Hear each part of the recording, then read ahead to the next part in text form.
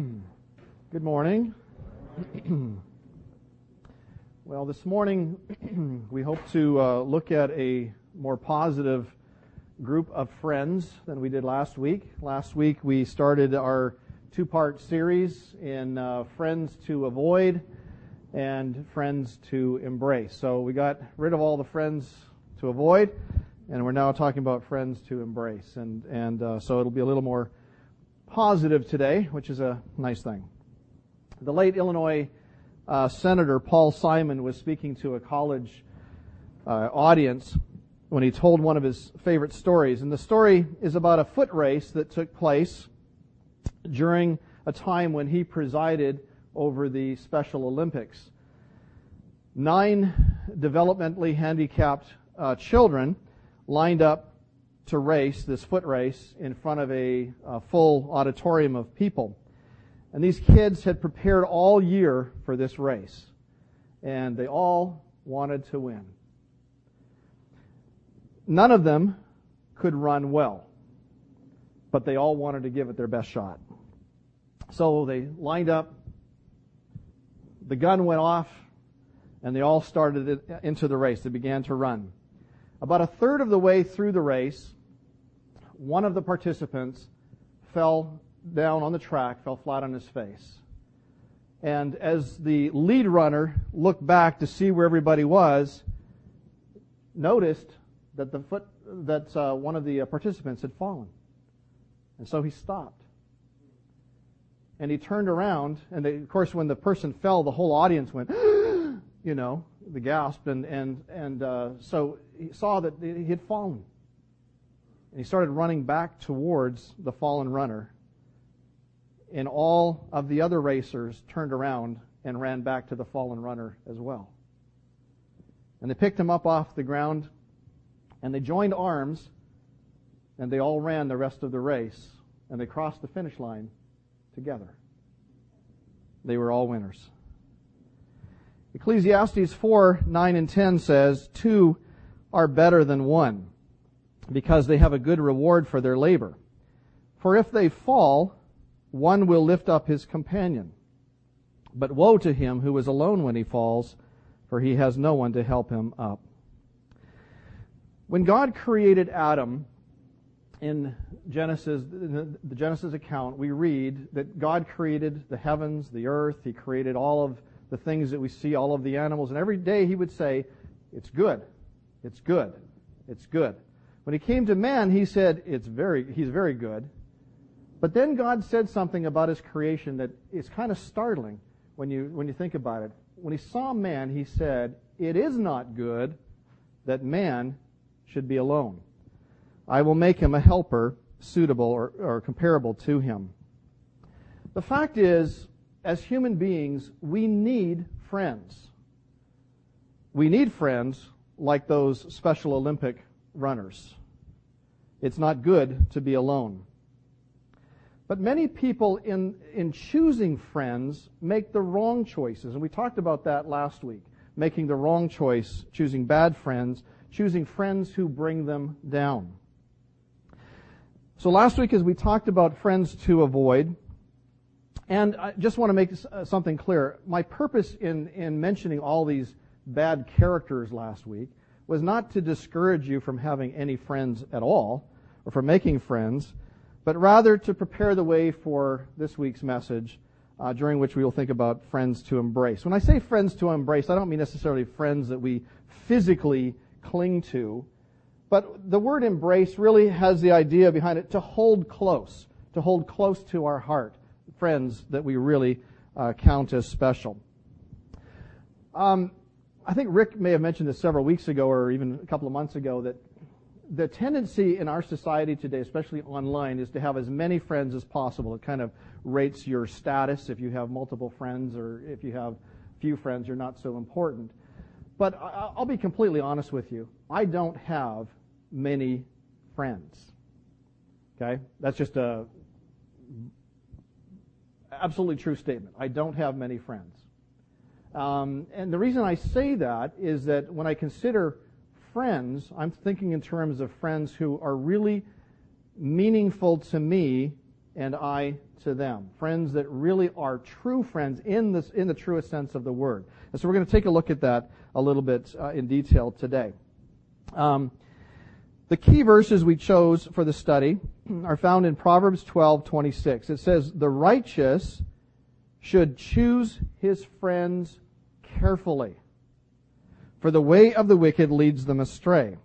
And then Proverbs 13:20 says, "He who walks with wise men will be wise, but the companion of fools will be destroyed." So, choose your friends wisely.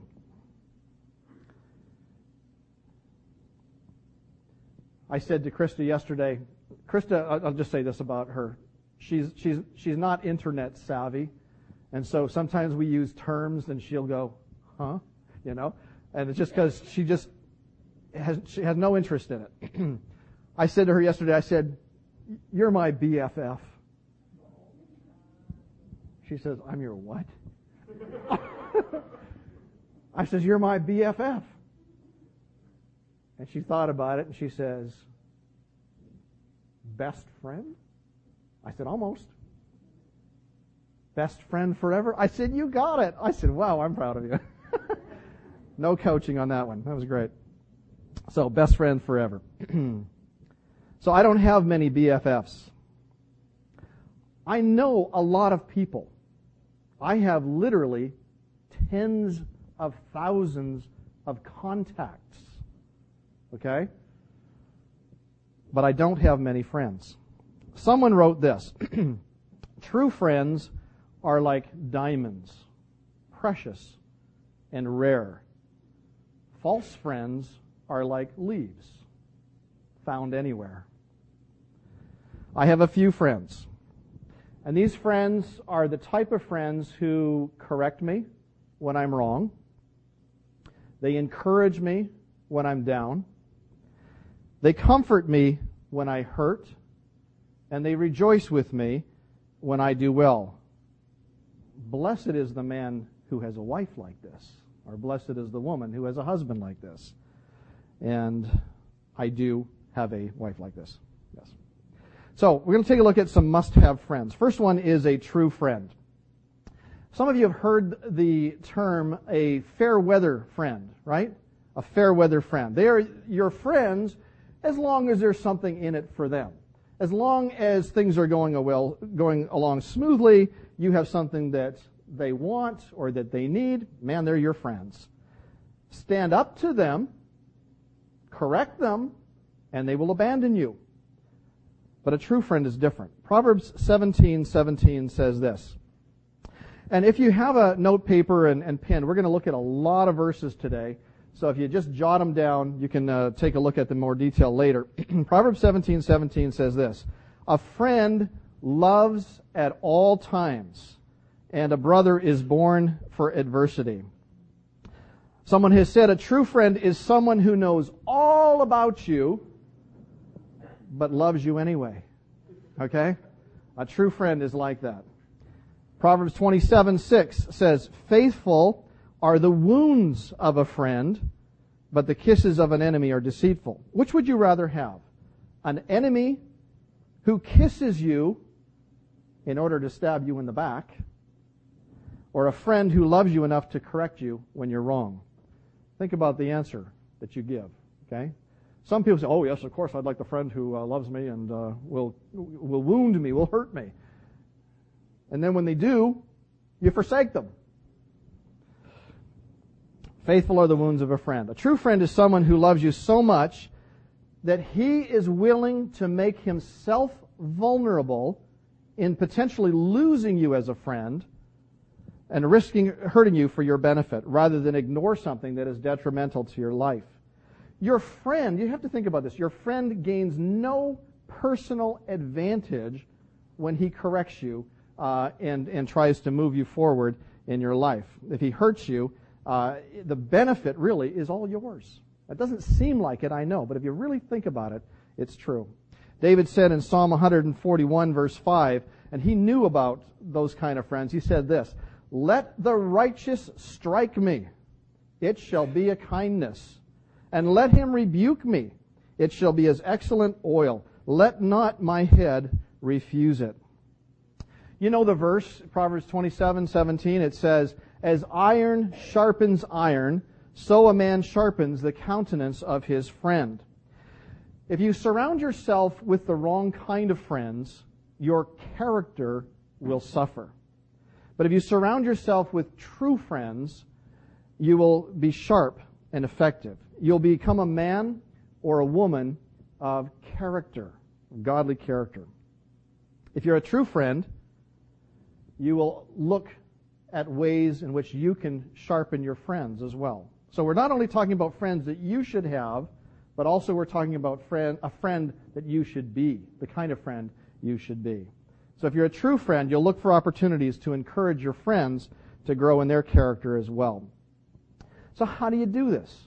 How do you how can you become a friend like this? Hebrews 10:24 and 25 says this, let us consider one another in order to stir up love and good works, not forsaking the assembling of ourselves together, as is the manner of some, but exhorting one another, and so much the more as you see the day approaching. So even in the New Testament, we have the pattern given for us, and that is that we should come together. We should have fellowship with one another, and it shouldn't just be made up of small talk. Oh, hi, how you doing? How the kids? Nice weather? What you doing this week? That's all fine as a starter, but true friendship gets beyond the surface gloss and really gets to the heart of the matter. Really talks to people about, as I look at you, as you look at me, and you say, you know what? How can I help you grow in the Lord? How can I help you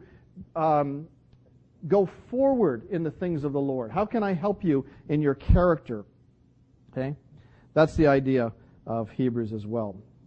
So a wise man or a wise woman will recognize the value in having a true friend and will want to spend time with true friends. So I'll ask you the question. You might have 1 million BFFs, but how many true friends do you really have? How many true friends who are willing to speak with you this way or are willing to cause you to grow this way? And the other question, of course, is, are you a true friend? Are you this kind of a friend to others? It's not about the number of friends we have. It's about the kind of friends we have that's important. Proverbs 18:24 validates that. It says, a man of many companions may come to ruin, but there is a friend who sticks closer than a brother. It's interesting in that verse, the word friend there, sometimes the word friend in the Scripture just means a companion, an associate, somebody that you happen to know. But the word friend in that particular verse means someone who loves you. Someone who loves you. There is a friend, there is someone who loves you that sticks closer than a brother. If you have a friend who truly loves you, he will be there for you. He will be there with you no matter what the cost to himself. Did Jesus have anything to say about friends? Oh, yeah. Yeah, he did. This is what he said. In John chapter 15, verse 12, he said, this is my commandment, that you love one another. How are we to love one another? As I have loved you. How did Jesus love you? Think about it. Jesus gave up all the privileges that he had in heaven. He gave up all the rights he had, if you will, in heaven. He humbled himself and he became a man and suffered on the cross of Calvary, shedding his own blood for you. That's the kind of friend he was to you. And it says, love one another as I, or in the same way that I have loved you. Now, I don't know about you, but I'm not anywhere near that in my friendship with people. How many people am I so in love with that I would lay down my life for? And yet that's what we're called to do in this passage. He went on to say, Greater love has no one than this, than to lay down one's life for his friends. And then 2 verses later, he says to his disciples, to whom he was speaking, I have called you friends. It's very touching. Greater love has no one than this, than to lay down one's life for his friends. I have called you friends. We talked about this in the morning class. Love, if it's true love, it needs to express itself. It needs to demonstrate itself. And Jesus demonstrated his love for us by dying on the cross for our sins. If we love one another, then it needs to be demonstrated. It needs to find expression in the way we treat one another, the way we act towards one another, the way we express ourselves to each other. And so, as we think about friends to embrace, this is one kind of friend to embrace. A true friend, one who loves you no matter what the cost. And it's the kind of friend to be. And so I have a lot of growing to do. I don't know about you. Number 2, a wise friend. I think it was, I don't see him right offhand here, but I think it was my son Daniel who said to me, Dad, he says, so you're speaking about friends to avoid this. He said this last week to me. He said, so you're speaking about friends to avoid, right? Last week you spoke about today, he said? I said, yeah. And he said, so next week you're going to talk about friends to embrace, right? I said, yeah. He said, so like they're the opposite, right? I said, yeah. He said, so why don't you just get up and say, remember everything I said last week? So just do the opposite this week and then sit down. What Daniel didn't realize is that as a preacher, I've never learned to be concise about anything I say. Although it was probably wise counsel. Or at least wise guy counsel. A wise friend. Proverbs 13:20 says, he who walks with wise men will be wise, but the companion of fools will be destroyed. So I want to take a test here, okay? Are you wise? Are you wise? Here's the first question to determine how wise you are. How do you respond to correction? When somebody corrects you, how do you respond to that? In Proverbs 9:8-9 it says, do not correct a scoffer, lest he hate you. Rebuke a wise man, and he will love you. Give instruction to a wise man, and he will be wiser still. Teach a just man, and he will increase in learning. And so as Solomon looked over all of the friends that he had, and as he's instructing his son into the friends to choose, he said, do this little test. Rebuke somebody someday, not just randomly, but if you do rebuke somebody and they're a scoffer, they scoff at it, you know that what you're saying is true, and they scoff at it, probably better to avoid that friend. He's a scoffer. But if he takes it to heart and he listens, he's a wise man, and you've just made him wiser. Now, the same is true when we're rebuked. And there are times in life when we need to be rebuked. And someone comes along and says, brother, sister, there's something I need to talk to you about. I'm concerned about this in your life, and here's what it is. If your reaction is to, fight back, you're not very wise.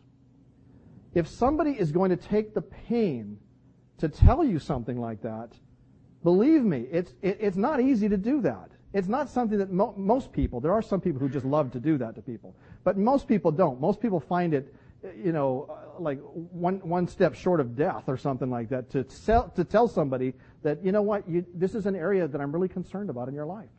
And if you've got a friend who's that loving to you, to tell you, be wise enough to accept it and to take it to heart. How do you respond to correction? Are you wise? Well, second question is, wisdom shows itself in your answer to this question. Are you teachable? Are you teachable?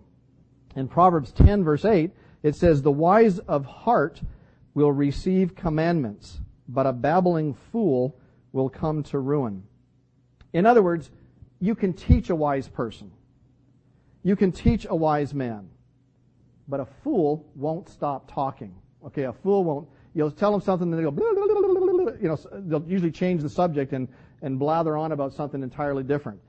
A person who is wise is teachable. A third question to answer as far as whether you're wise or not, are you acting on what you already know? Most of us have had more teaching than most churches anywhere in the world have had. With the kind of teaching that we've had here, most have had more. We know a lot. We know a lot. Proverbs 27:17 says this, incline your ear and hear the words of the wise and apply your heart to my knowledge. In other words, it's not sufficient to just listen and hear it and say, oh yeah, I know that. You really don't know that just by listening. You might know the facts, but when you really know something is when you apply it, when you do it. And happy are you when you apply your heart to knowledge. And the fourth question to ask about your wisdom is this: do you seek godly counsel? Proverbs 15:22 says, without counsel, plans go awry, but in the multitude of counselors, they are established. Proverbs 20:18 says, plans are established by counsel. And Proverbs 24:6 says, in a multitude of counselors, there is safety. I think of the need for counsel. You're making decisions in life, and some people go through life and they just wing it. They just say, well, whatever way the mop flops, that's what I'm going to do. And they just wing it in life. It's not wise. It's not wise. Seeking counsel gives you the opportunity to bounce your ideas, your thoughts, your goals, your aspirations off of somebody else who's really a third party. They're a disinterested third party in a sense. They're able to look at the situation with different eyes. And if you're seeking godly counsel, they'll even go to the Scripture and say, you know what, this isn't a wise choice according to the Scripture, and here's why. And if you are willing to take godly counsel, it's a demonstration of being wise. So the question is, are you wise? And then the next question is, do you surround yourselves with wise people? Not wise guys like Daniel. I love you, Daniel. But rather people who are wise, who will give you good counsel. The Bible says the fear of the Lord is the beginning of wisdom. And if you are wise, you will surround yourself with people who fear the Lord.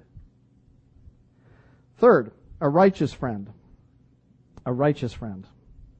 Many of the Proverbs, as you probably have seen or probably know, many of the Proverbs are written in a style where there is a contrast in the same verse. So a wise person is listed versus a foolish person.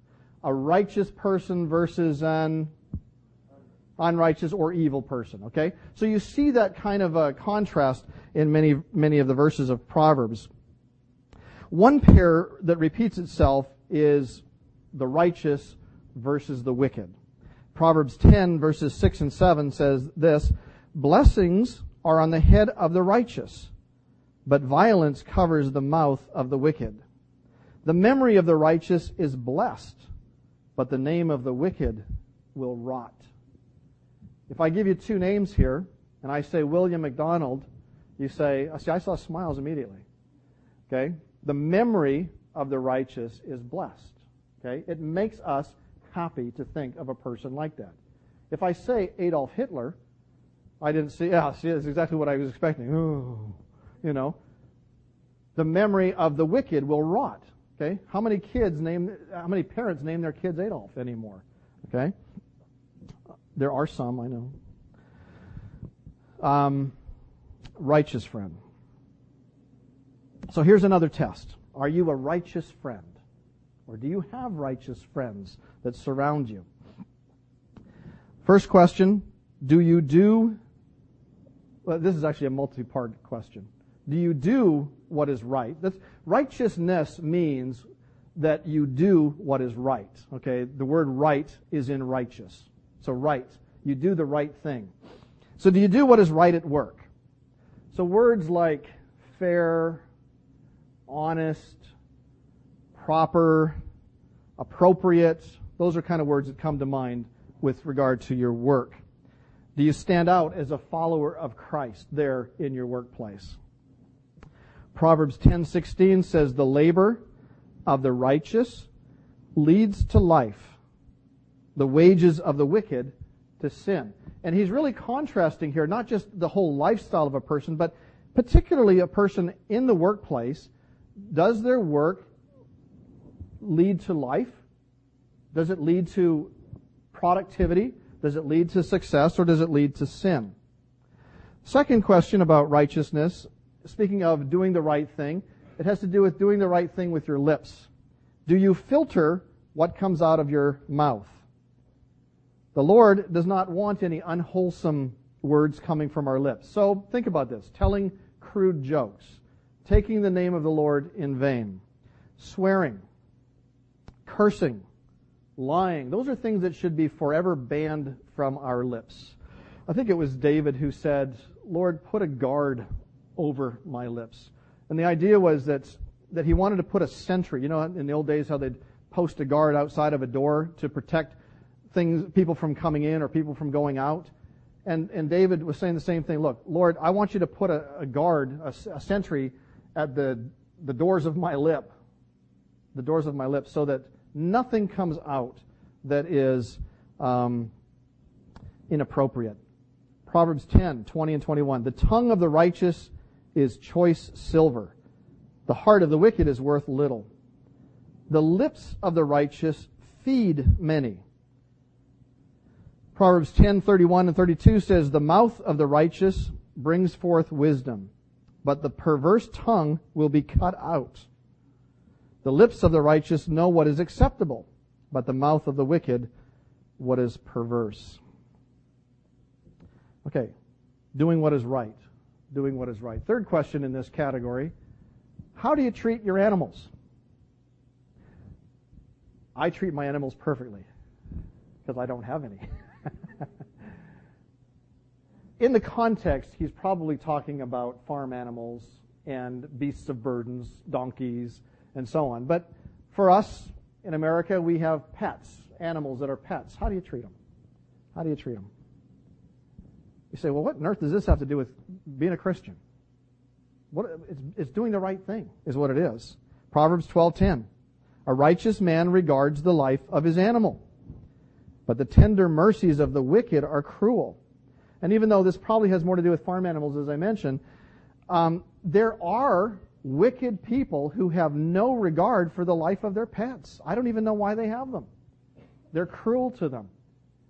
If every person on the planet, or even just say in America, was kind and tender towards their animals, there would be no need for that society. What's it called? The Society for the Prevention of Cruelty to Animals, SPCA. That's what it means. Why do we have that if everybody treats their animals so well? A righteous friend will be tender even to his pets. I have a marriage, pre-marriage questionnaire that I hand out, and I've handed out to people to fill in as they're thinking about marriage. One of the questions that I asked there, which seems really bizarre to people, is, do you have any pets? Yes. How do you treat them?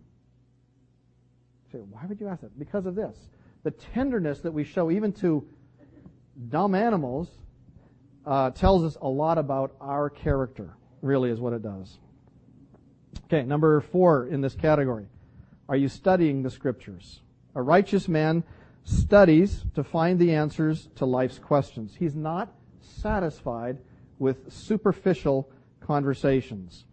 Proverbs 15:28 says, "The heart of the righteous studies how to answer, but the mouth of the wicked pours forth evil." Okay? As a believer, we are called by the Lord to defend the faith, to contend for the faith.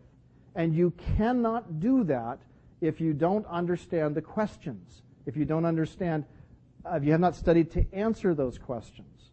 And so the call for us as believers is to get into the Word, know the questions, and be able to answer them so that you have an answer for those who object to the Lord.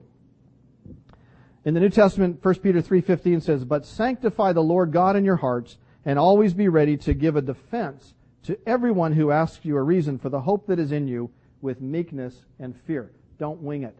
Study to know the answer. In fact, 2 Timothy 2:15 says, "Be diligent to present yourselves approved to God, a worker who does not need to be ashamed, rightly dividing the word of truth." And finally, in this section of doing the right thing, do you demonstrate mercy?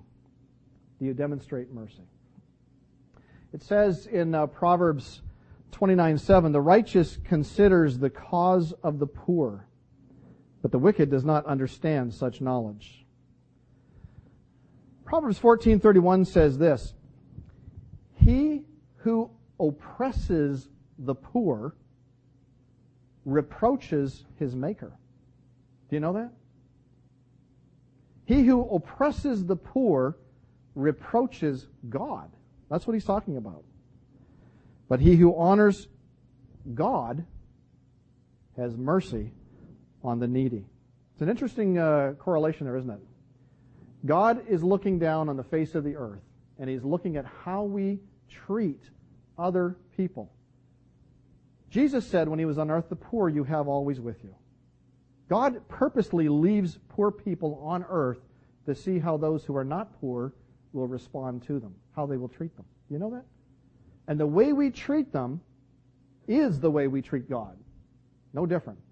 Okay? And the way we treat God is demonstrated by how we treat other people. The bottom line is that a righteous friend does what is right. Surround yourself with righteous friends and be a righteous friend yourself. Robert Chapman was a friend like this. He was from a wealthy family. He had everything he could possibly need in life. He had the family was so wealthy they had servants on the cars, or I don't know if there were cars in those days or not, but on the vehicles they drove. They even had the family crest embedded or emblazed in the side of the carriage or the cart or the car. He came to know the Lord. He had decided to go into the study of law, and he earned his law degree, and he joined a law practice where he was doing very well. But after he came to know the Lord, he began to think in terms of what the Lord would have him to do with his life. And he said, "Lord, what do you want me to do? How shall I live?" And he really believed that the Lord wanted him to give up his law practice, to give up his riches, and to go and live among the poorest of the poor in, I think it was Barnstable in England. And he thought about it and he said, "That's what I'll do." And so he gave up his law practice. He gave away his riches, and he went to live among the poor and followed the Lord's call to come follow me. He believed the Lord wanted him to forsake all and follow him. His response to people who questioned him was this: "There are many who preach Christ, but not so many who live Christ. I make it my aim to live Christ." His righteous behavior caused him to give what he had to those who were poor and in need. And as people witnessed him pouring himself out for the lives of people who nobody cared for, they said, here is a man who not only is righteous, he does the right thing, but they called him the apostle of love. There's a story that is told of a time when a letter was sent to him from a foreign country. And they didn't know his address in England. And so all they did was they wrote R.C. Chapman, University of Love, England. And the letter was delivered to him. His biographer wrote that as far as his character was concerned, there were few people that he knew who were his equal as far as his demonstration of righteousness and love. He was a friend who loved the unlovely. All right, well, let's get on to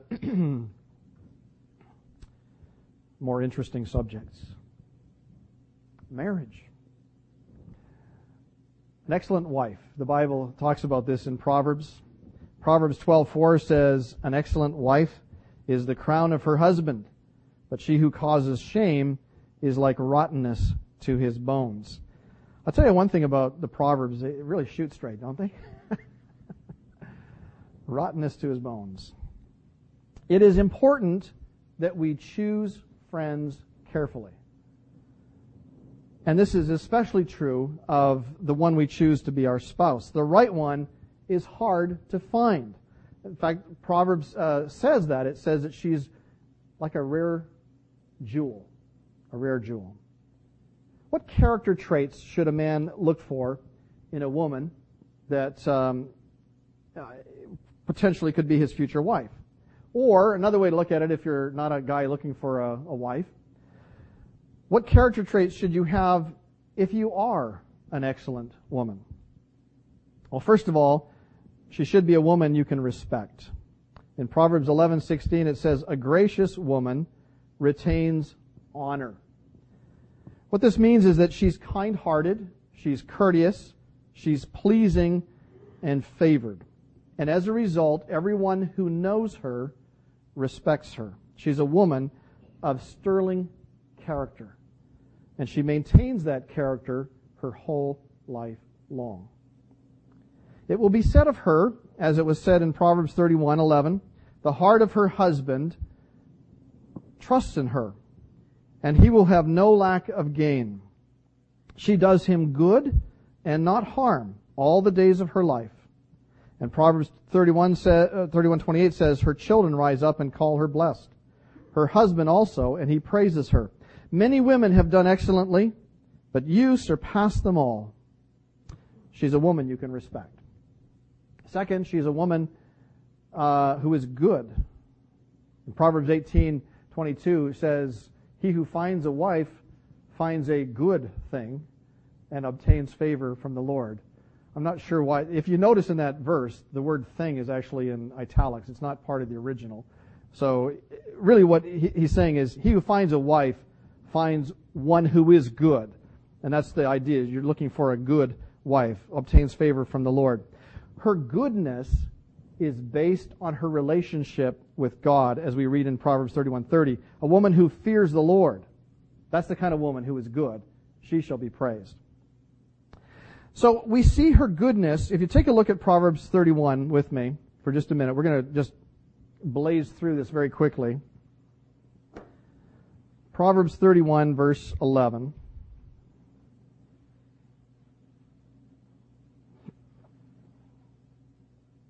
Here are some of the character qualities that you would want to look for in a wife or want to be as a wife.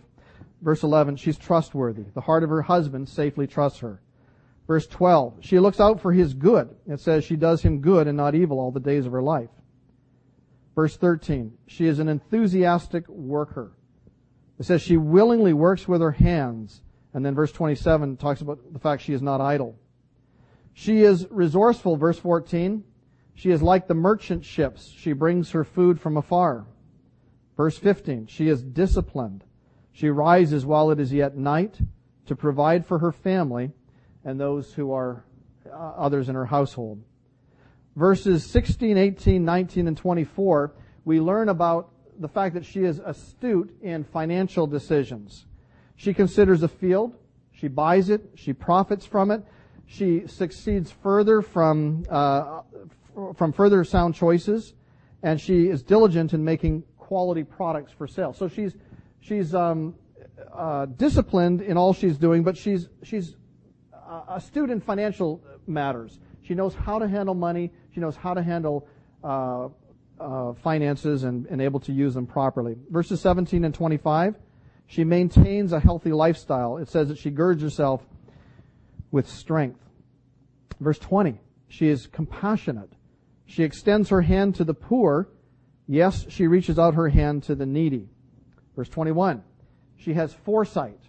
She thinks of the future and prepares for her family for the upcoming winter season.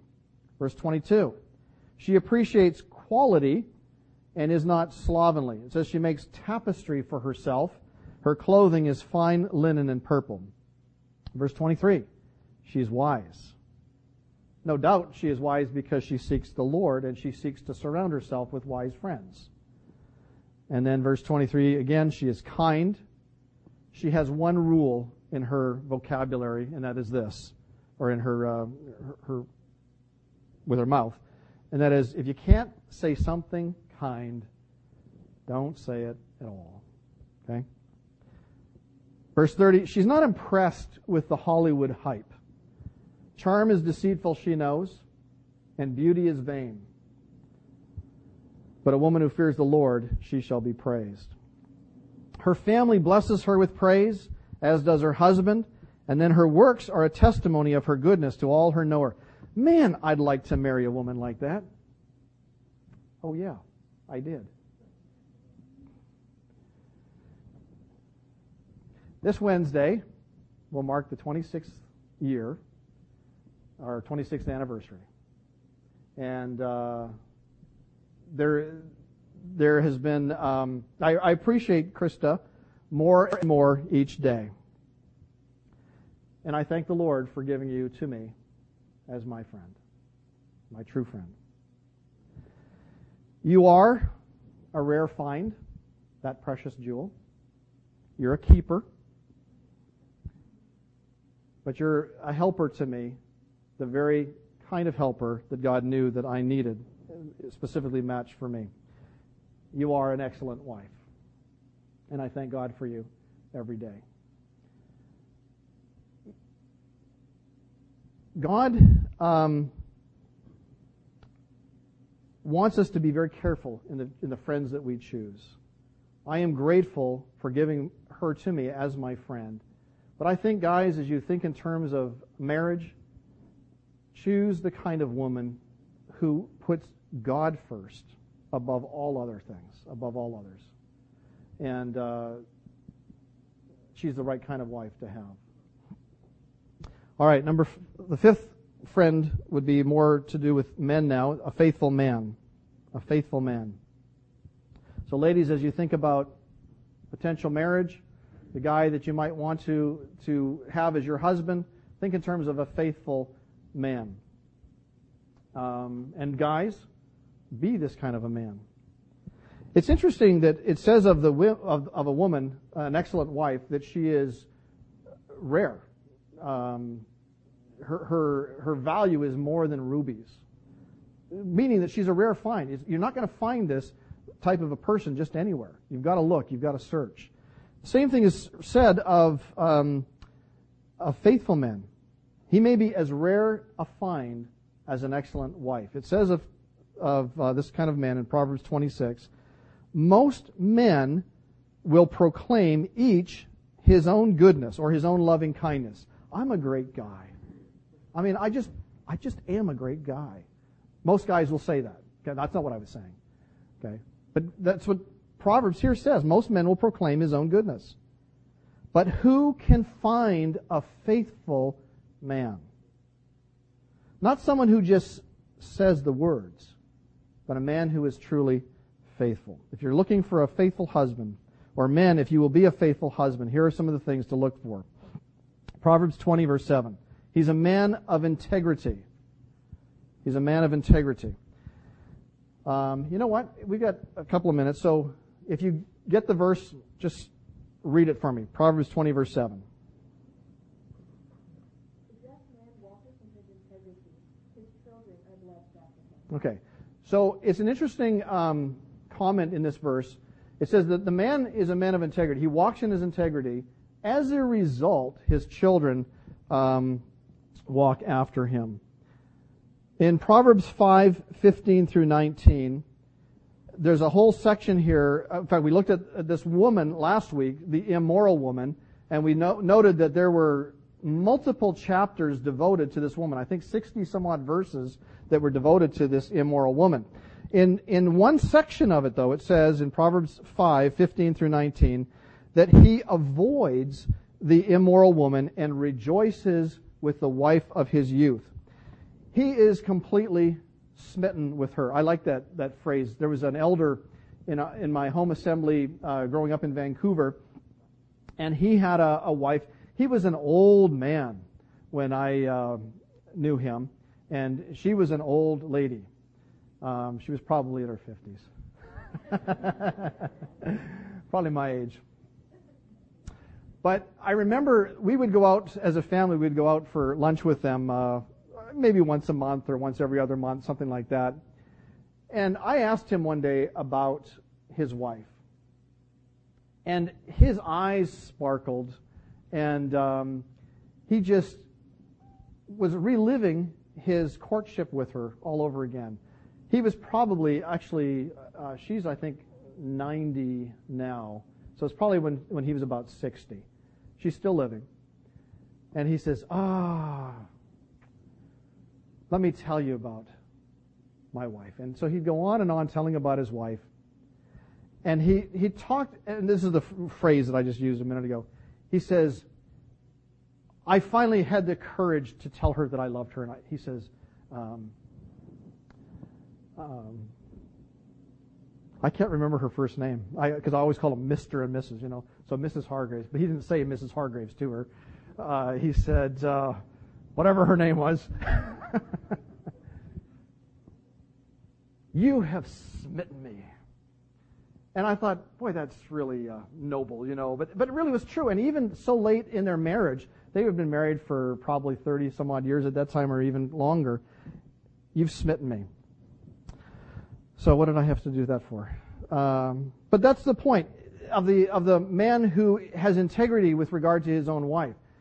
He is so smitten in his love for her that no one else holds a candle to her. It doesn't matter what they look like.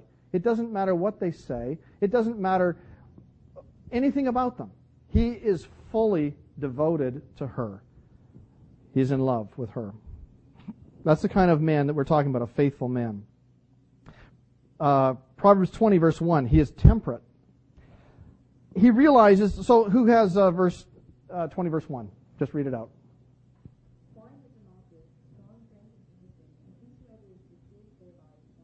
Okay. The verse is talking about someone who recognizes the deception of drinking, of alcoholic substances. Really what we talk about today is we call it substance abuse. Whether it's alcohol or it's drugs, he steers clear of them. He just realizes that it's just full of deception. Wine is a mocker, strong drink is a brawler, and whoever is led astray by them is not wise. In chapter 14, verse 29, it says, he who is slow to wrath has great understanding, but he who is impulsive exalts folly. The idea here is this, that the faithful man is able to rule over his own temper. Chapter 13, verse 4, he's diligent. There's not a lazy bone in his body. He's not the sluggard that Proverbs talks about. He's gone to the ant, and he has learned the lessons from the ant, that they work hard and provide for their future. In chapter 13, verse 24, he loves children, and he loves his own children enough that if he is married and has children, he will discipline them promptly. Chapter 3, verses 9 and 10, a faithful man is also faithful with his finances. We saw this with the woman, that she was diligent with her finances. The faithful man is also diligent in his finances. He honors the Lord with his substance, and with the first fruits of all of his increase, he gives to the Lord. He says, look, everything I have belongs to the Lord. Everything I have. And so if I'm earning a wage, it's only because the Lord has given me the job. How many in this day and age, at this time in our history, is that true of? All of us. And it's true at any time, whether things are good or they're not good. Anything we get, anything we have is from the Lord. And we honor the Lord by giving back to Him from that which He gives to us. He is wise in financial matters in another area too. He doesn't guarantee someone else's debt. Okay, what do we call that? Co-signing, okay? He doesn't co-sign for someone else's debt. He doesn't say, oh, yeah, I'll put my name on it. Okay, he sees that that's going to set up some real trouble for him and for his finances and for his home. And so the proverb says, if you've done that, do whatever it takes, obviously legally, to get out of that and to be free from that kind of thing. So he's learning that area. He's wise. He's prudent in wisdom and understanding. Well, we're really out of time. There are many other friends that we should embrace. And again, go back to the book of Proverbs. Take a look at those to avoid and look at those to embrace or to cling to. There are others such as those who honor their parents, those who care about the lost and the perishing, those who win souls who are wise, and even those who show kindness to their enemies. The greatest challenge came from the Lord Jesus Christ, who said this in John 15:13, "Greater love has no one than this, than to lay down one's life for his friends." You are my friends, he said. May God help us to have that same view of each other, that you are my friends, and I would be willing to lay down my life for you. May God give us the help to be that kind of friend. Let's just close in prayer. Lord, we thank you for your word and how precious it is. We thank you how practical the instruction is in it as well. And Lord, as we think in terms of making friends in life, Lord, we realize that life is so short, and we pray that as we make decisions with regard to friends, that we might choose the ones that are wise, that will make us wise, that are righteous, that do the right thing, that we might also do the right thing. Those who are true friends, those who are excellent women and faithful men. We just pray, Lord, that you might help us to be that kind of friend and to make those kinds of friends ourselves. We pray, Lord, that you would help us to love one another in such a way that we are willing to live for one another and even lay down our lives for one another. As an expression of our love, we pray in Jesus' name. Amen.